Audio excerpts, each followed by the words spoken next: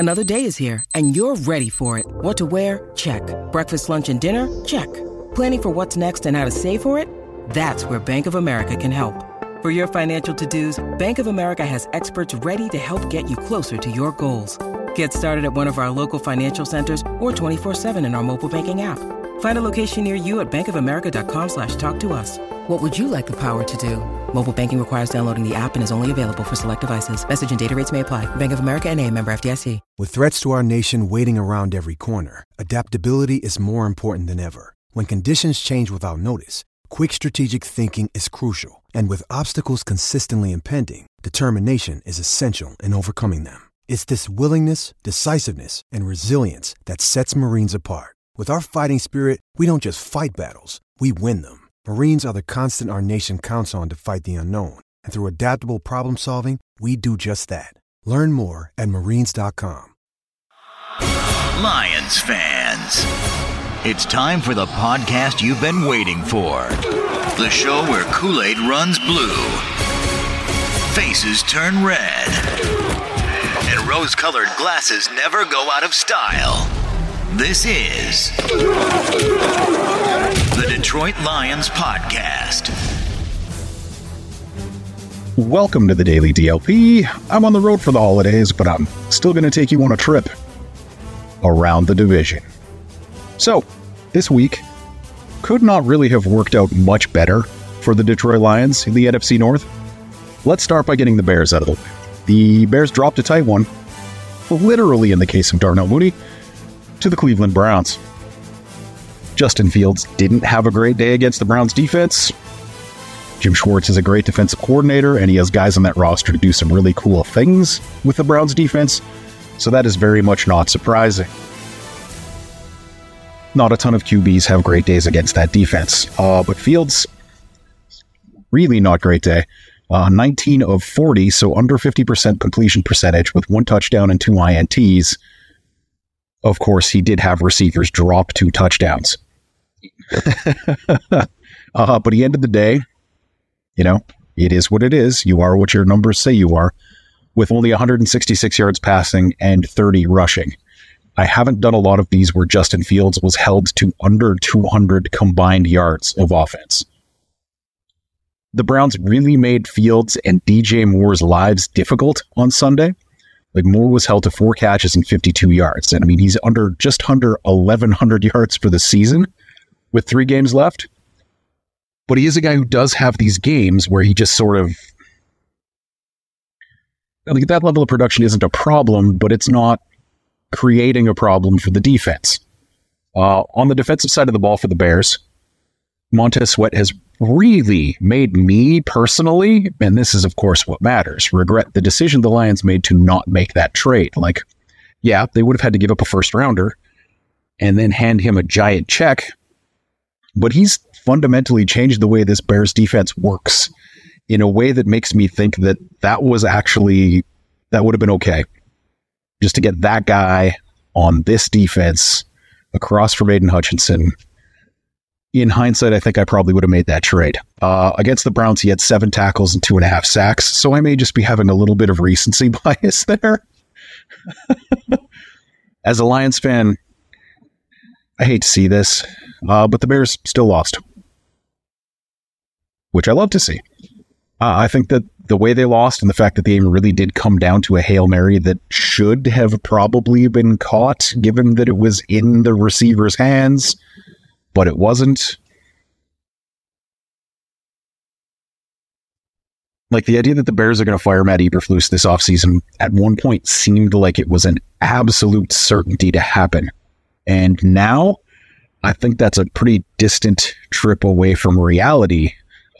I can't imagine why they would. Like, he has recovered this team and gotten this locker room back and organized and moving forward in a way that I really didn't think was possible after 4 weeks.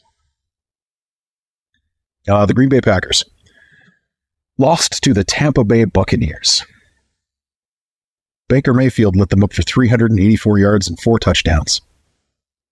Rashad White added 89 on the ground for the Bucs. Chris Godwin put up 155 receiving yards on them. And then Jordan Love was 29 of 39 on the way to a very young Staffordian effort. Good stats, but they didn't lead to significant team success because the defense really didn't come to play this week. Dontavian Wicks put up 97 yards. Tucker Kraft, Jaden Reed both got over 50 and a 10, put up touchdowns, both of them.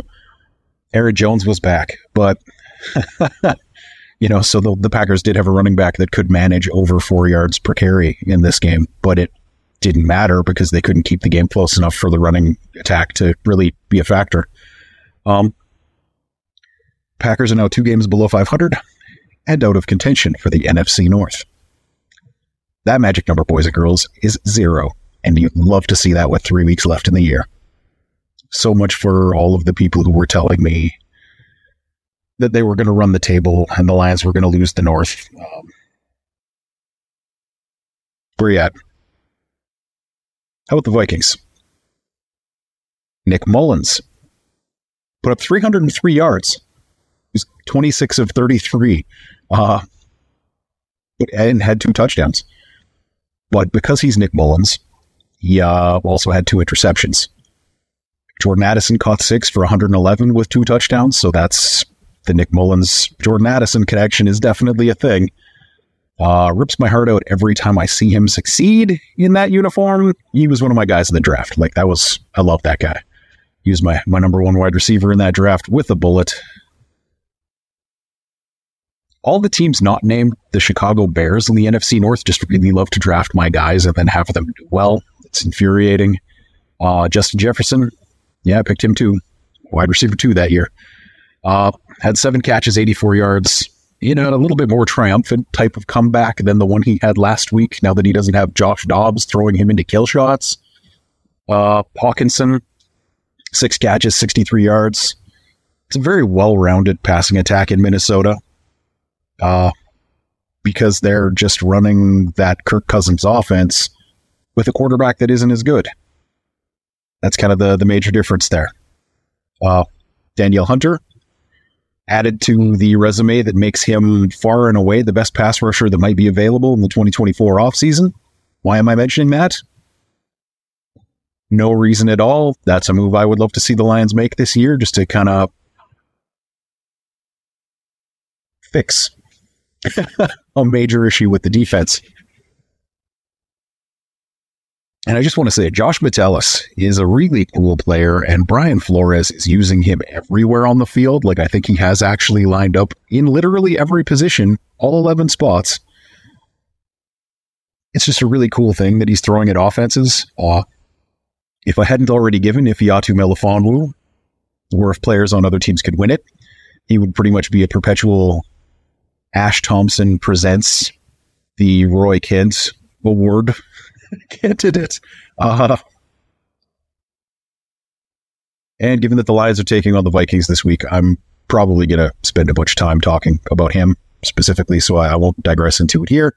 All in, the Vikings couldn't keep up with the Joe Browning Bengals with the Nick Mullins version of the Kirk Cousins offense. I've heard some people talking about Browning like he's the next Tom Brady with Joe Burrow as the Drew Bledsoe in this scenario, and come on. Internet, stop being dumb. You guys know I'm a Goff fan at this point, but if the Bengals were stupid enough to it is laughable. If they were dumb enough to get rid of Joe Burrow, please, Brad, make that call. I love Jared, but would take Joe Burrow in a second. Against the Brian Flores Vikings defense, though, Browning did manage to go 29 of 42 with 2 touchdowns and an interception.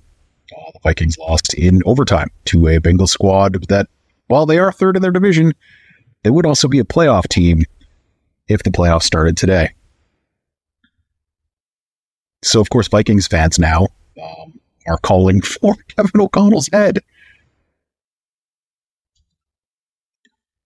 This is the guy who has them in playoff contention with 3 weeks to go after they lost their starting quarterback to an Achilles injury. Unlike the Jets, say, as an example. using Josh Dobbs and Nick Mullins as quarterback to get to this point. It's official.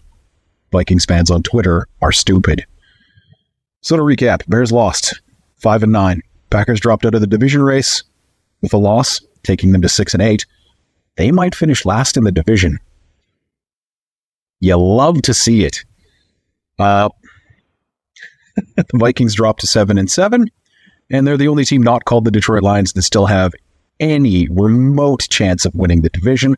I saw some projections this morning that have the Lions as a 100% lock for playoffs, even though they haven't actually clinched that yet unless depending on what happened Monday night. It's recording on Monday. The magic number is 1. A single Lions victory or Vikings loss, and the NFC North comes to Detroit for the first time in its existence. And you can kind of see my breath a little bit because I'm recording these outside and I'm in Canada.